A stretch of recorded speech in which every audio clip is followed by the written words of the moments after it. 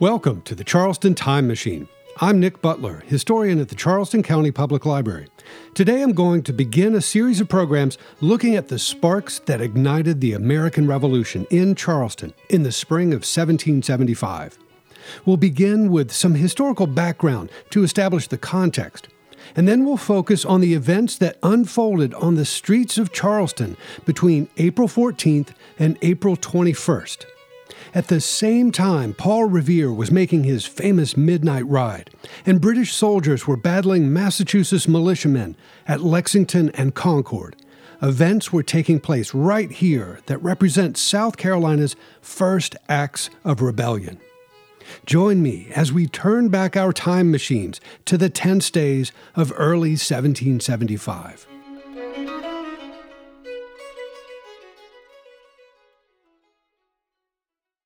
In the early months of 1775, there was a lot of political activity in Charleston, the capital of South Carolina.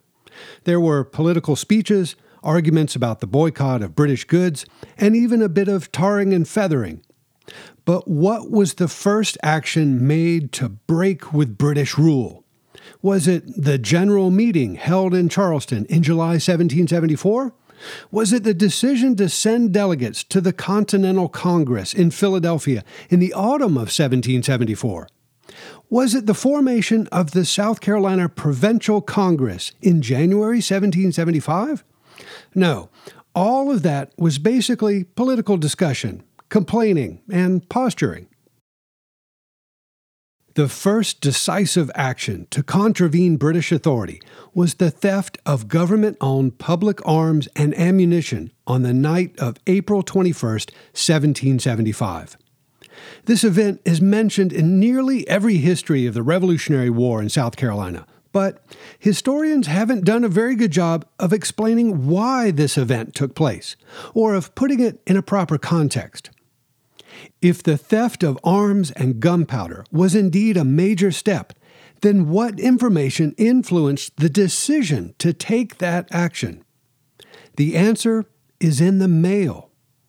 Information contained in the British mail that arrived in Charleston on April 14th inspired men to steal the Royal Mail that arrived on April 19th. That post contained intelligence that convinced a handful of men in Charleston that further negotiation with Britain was useless, and inspired them to take decisive, rebellious action. The arrival of the British mails in mid-April 1775 and the debate about their implications are an important part of our state's revolutionary narrative. You won't find much written about these mail-related events in the published history of South Carolina and the Revolution, however, because the details are rather convoluted in contemporary documents written by first-hand participants and witnesses. These local actions occurred simultaneously with the dramatic events that unfolded in Massachusetts during that same week. They were motivated by the same objectives, and they were set in motion by the same intelligence that led to bloodshed at Lexington and Concord. Such observations are not intended to suggest a sort of historiographic competition between the respective states, or to diminish in any way the significance of the events that took place in Massachusetts. Rather, the purpose of examining the timing and causes of the rebellious events that took place in Charleston in mid-April 1775 is to draw attention to the commonality and the simultaneity of our separate revolutionary experiences. The analysis of these details highlights the parallel nature of our respective breaks with Great Britain, and thus informs and improves our understanding of the sparks that ignited the War of American Independence.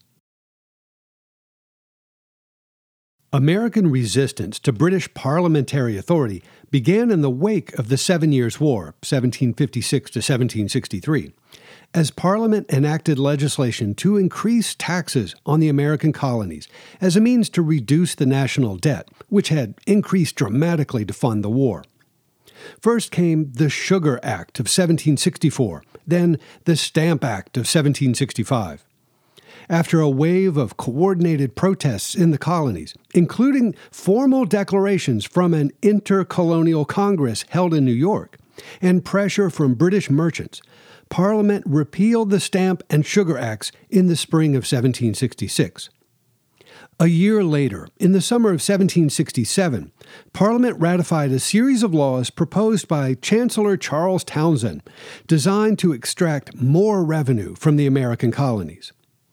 Over the next 3 years, vigorous American protests and boycotts against those Townshend Acts led to their repeal in the spring of 1770. Immediately thereafter, American colonists enjoyed a period of relative peace and prosperity. In May of 1773, British Parliament ratified a law to increase the tax on tea in an effort to strengthen the ailing East India Company, which was still suffering after the previous boycotts. In protest of this new tax, the merchants in most American ports succeeded in blocking the arrival of ships carrying East India tea. Some Boston merchants permitted the arrival of ships carrying tea, however, and in December of 1773, angry protesters dumped the chests of tea into the harbor. In response to this destruction of property, Parliament raised a series of laws in the spring of 1774 to use the British Army and British Navy to punish the port of Boston and the colony of Massachusetts in general. Radicalized Americans labeled those new laws intolerable acts. In the summer of 1774, citizens in each colony held meetings to discuss means to better communicate and coordinate with like-minded citizens in other colonies to maximize the impact of their collective protests. Parliament's effort to break American resolve by isolating and making a punitive example of Massachusetts had the opposite effect.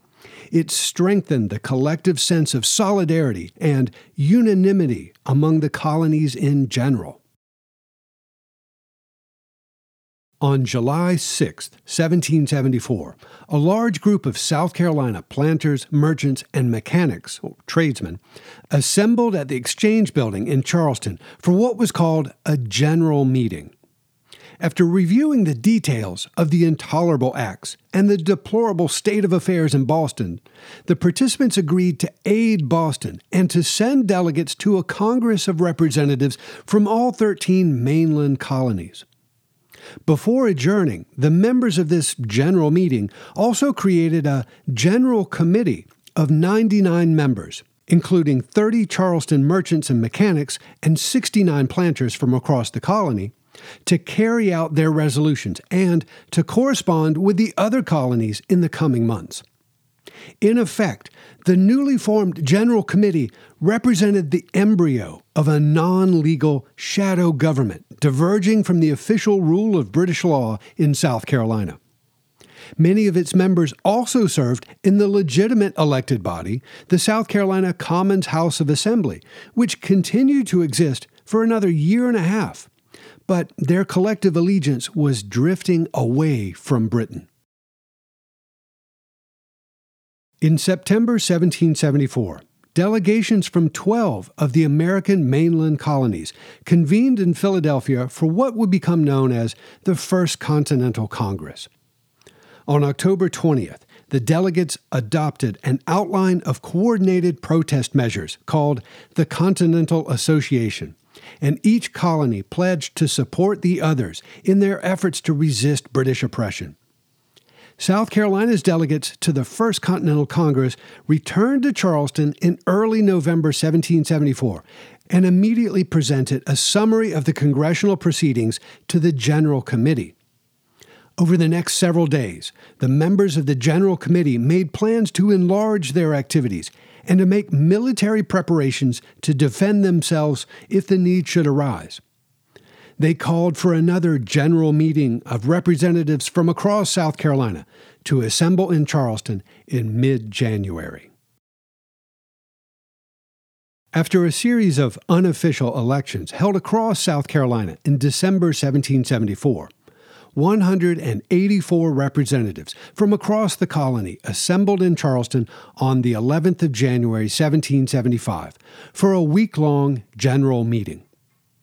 On the first day, the members chose Colonel Charles Pinckney as their president, reviewed the proceedings of the recent Continental Congress and voted to resolve themselves into a new quasi-legislative body known as the Provincial Congress of South Carolina. Over 7 days of meetings in the South Carolina State House, the Provincial Congress resolved to continue communicating and building solidarity with the other colonies, to enforce rigorously the boycott on British trade outlined in the Continental Association, and to send aid to the distressed inhabitants of Massachusetts. Significantly, the members of the Provincial Congress also resolved to encourage militiamen across South Carolina to study diligently the use of firearms and to ready themselves for any circumstance that might require them to defend their families, property, and rights. Before adjourning its first session on January 17, 1775, the South Carolina Provincial Congress made plans to reconvene in Charleston in June. To sustain its efforts during the interim months, the Congress made 2 resolutions that proved to have significant ramifications. First, the representatives resolved that every member of the Provincial Congress who happened to be in the capital would form part of the Charleston General Committee, chaired by Henry Lawrence, which could proceed to transact business on behalf of the Provincial Congress if a minimum of 21 members were present. Second, the representatives resolved to grant its president, Colonel Charles Pinckney, power to appoint a secret committee to act during the recess of the Provincial Congress if he believed circumstances warranted the creation of such a body. In the spring of 1775, it was the work of these 2 non-legal committees that would steer South Carolina to the brink of rebellion. In late January 1775, the people of Charleston, of South Carolina, and all of the colonies were waiting anxiously for news from London. Everyone knew that the British Parliament would convene on January 19th and resume their debates about the tense political showdown brewing in the American colonies. Rumors circulated that King George III might use his influence to convince Parliament to pacify the Americans by removing the military presence in Boston, while others predicted that Parliament might convince the king to send even more troops to subdue American protests across the colonies. The stakes were high, and tensions in the colonies increased as the waiting continued. David Ramsay, a Charleston physician active at that time, recalled this season of anxiety in his History of the Revolution of South Carolina in 1785. Quote, "During the first 3 months of the year 1775, hopes were entertained that Great Britain would follow the same line of policy which before had led her to repeal the Stamp Act in 1766. The sanguine friends of America presumed that a rigid adherence to their resolutions of non-importation and non-exportation would induce the mother country to recede from her demands. Warm with these expectations, they looked for the first vessels from Great Britain bringing news, after the winter session of Parliament, with an ardor not before known." Their waiting wasn't simply open-ended or vague. Rather, there was a relatively predictable timetable for the arrival of the information they desired. Official news from London traveled to North America on a monthly schedule by way of a pair of government-sponsored packet boat fleets. For more information about this topic, see last week's podcast. The northern branch included 5 packet boats that took turns sailing a monthly route from Falmouth on the southwest coast of Cornwall directly to New York. There, the postmaster separated the official mail packets for each of the northern colonies and handed them to postriders who carried them north to the New England colonies and south to the mid-Atlantic colonies. The southern branch of this maritime postal system included 4 packet boats that took turns sailing a monthly route from Falmouth directly to Charleston, where our postmaster likewise separated and distributed the official mails for North Carolina, Georgia, and East Florida.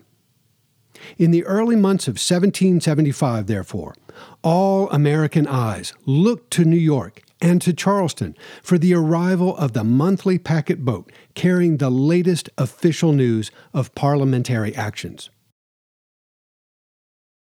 The packet boat Earl of Sandwich arrived in Charleston on February 2nd, carrying the official December mail from London. Because the new session of Parliament didn't begin until January 19th, however, the Sandwich brought no firm news, only more rumors. 5 weeks later, on March 12th, the packet boat Eagle arrived in Charleston, having left Falmouth on January 19th. By the Eagle packet boat, stated the South Carolina Gazette of March 13, 1775, we have no certain accounts of what is likely to be determined in regard to the present situation of affairs in America.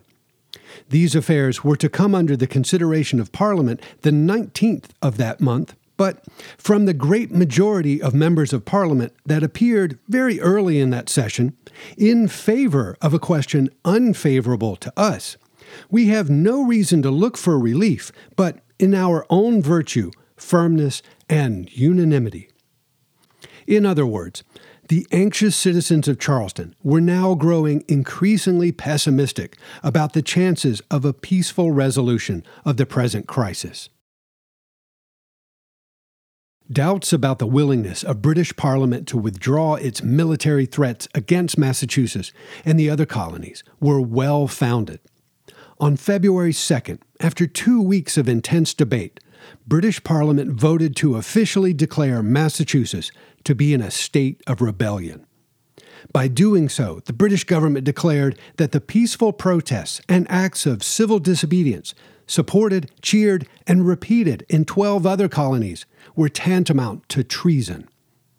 On February 9th, Parliament sent an address to King George III, declaring the colonies to be in a state of rebellion and offering to use the military might of the British Empire to restore order. The king agreed and asked his government to augment its military presence in Massachusetts and beyond by sending additional troops, arms, and warships. In effect, these measures amounted to a declaration of war. But it would be many weeks before the colonists on the other side of the Atlantic would learn of these developments. Official news of Parliament's military escalation was dispatched to the colonies by way of the Royal Packet Boat Service. On February 16, 1775, a pair of packet boats departed Falmouth. The Harriet carried mail packets to New York for all of the northern colonies, and the Swallow carried packets to Charleston for the southern colonies. Because Boston and Massachusetts were the focus of the crisis, however, that special circumstance called for a special delivery. Instead of using the normal monthly packet service, the British government sent a special dispatch vessel, the HMS Nautilus, to carry secret orders directly to General Thomas Gage, the new military governor in Boston. The northern packet, the Harriet, arrived in New York on April 12th. The Swallow arrived in Charleston on Friday, April 14th, the same day that the HMS Nautilus dropped anchor in Boston Harbor. The mail delivered to General Gage in Boston on April 14th included instructions from William Legge, the Earl of Dartmouth, Secretary of State for the Colonies, ordering Gage to seize any arms and gunpowder stockpiled by the rebellious Americans and to arrest their leaders. Someone also leaked this information to the rebels who, on April 18th, raised the alarm for the local militia to assemble and thwart the British mission. The fatal skirmishes at Lexington and Concord on April 19th were the result of Americans trying to prevent the British Army from confiscating military supplies. Because of the slow method of overland communication between the colonies, however, folks in Charleston did not learn about the outbreak of hostilities in Massachusetts until the evening of May 8th. In the meantime, back in South Carolina, the Royal Packet Boat Swallow, under the command of Captain William Copeland, arrived in Charleston Harbor on April 14th after a tedious passage of 59 days across the Atlantic. Captain Copeland brought his vessel to anchor in the harbor and brought the royal mailbags to town by way of a small launch rowed by members of his crew. After reaching one of the wharves along the Cooper River waterfront, the captain marched down East Bay Street to a large 3-story brick building at the north corner of Longitude Lane. Here, the widow Mary Stevens operated a coffee house with accommodations for a few guests upstairs and hosted South Carolina's only post office in a front room facing the bay. Her young son, Jervis Henry Stevens, better known as Henry Stevens, helped with the family business when he wasn't teaching harpsichord, and also served as the secretary to His Majesty's Deputy Postmaster General for the Southern District of North America, Mr. George Ruppel. Postmaster Ruppel, a well-established Tory placeman in Charleston, collected a salary from the king, but 25-year-old Henry Stevens did all the work in the post office. Having departed from Falmouth on February 16th, the packet boat Swallow brought newspaper reports and letters announcing that Parliament had declared the colonists to be in a state of rebellion, and that King George III and Parliament had agreed to send additional troops to crush the American protests. This information, in the words of historian John Drayton, quote, put an end to every hope of accommodation, end quote. In his Memoirs of the American Revolution, assembled from the notes of his father, William Henry Drayton, John Drayton explained the local impact of the parliamentary news that arrived in Charleston on April 14th. Quote, these accounts announced to America that her disputes with Great Britain were to be decided by arms. In this light, the people considered it, and with fortitude, indignation, and concern, they appeared to accept the challenge. The prudent and the cautious now admitted our complaints were unattended to. They warmed with the ardor of their fellow citizens.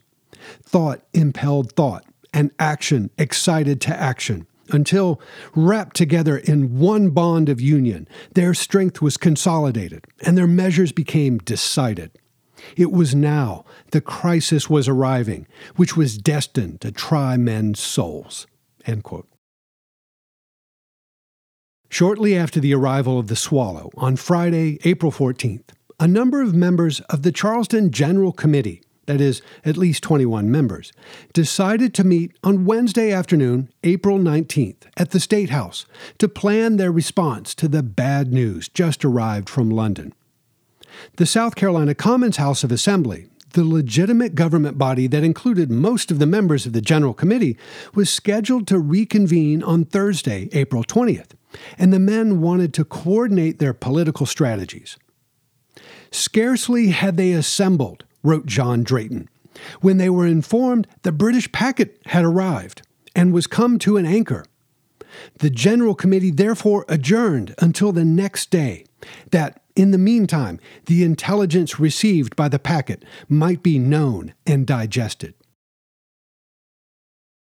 The unexpected packet boat that interrupted the meeting of the General Committee was Le Despencer, commanded by Captain William Pond, which departed Falmouth on March 13th and arrived in Charleston on April 19th after a very rapid passage of only 37 days. Learning of her arrival, several members of the General Committee, including Thomas Corbett, William Henry Drayton, and John Neville, decided to walk down to East Bay Street and watch for the mail to be delivered to the post office inside Mary Stevens' coffee house. Lingering along the bay near Longitude Lane, the men waited for Captain Pond to deliver the royal mailbags to the post office. The captain eventually arrived late in the afternoon, deposited the mail, and departed. On the evening of Wednesday, April 19th, Postal Secretary Henry Stevens was inside the brick building, alone, assorting the letters, as he later wrote, when 3 men came calling for the royal mail. With or without his consent, Stevens learned, they had come to take the mail. Unfortunately, I'm out of time for this week, so Tune in next week when we'll return to East Bay Street on the evening of April 19th, 1775, to witness the discovery of incendiary news in the stolen mail that changed the course of history here in Charleston, in South Carolina, and in the United States.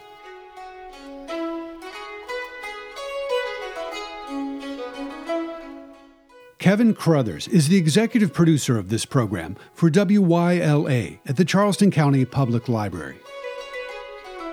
CCPL is your home for local history. If you'd like to learn more about our resources, discover upcoming programs, or just explore the Charleston Time Machine, check out the library's website at ccpl.org. Thanks for joining me aboard the Charleston Time Machine. This is Nick Butler, and I'll see you in the future.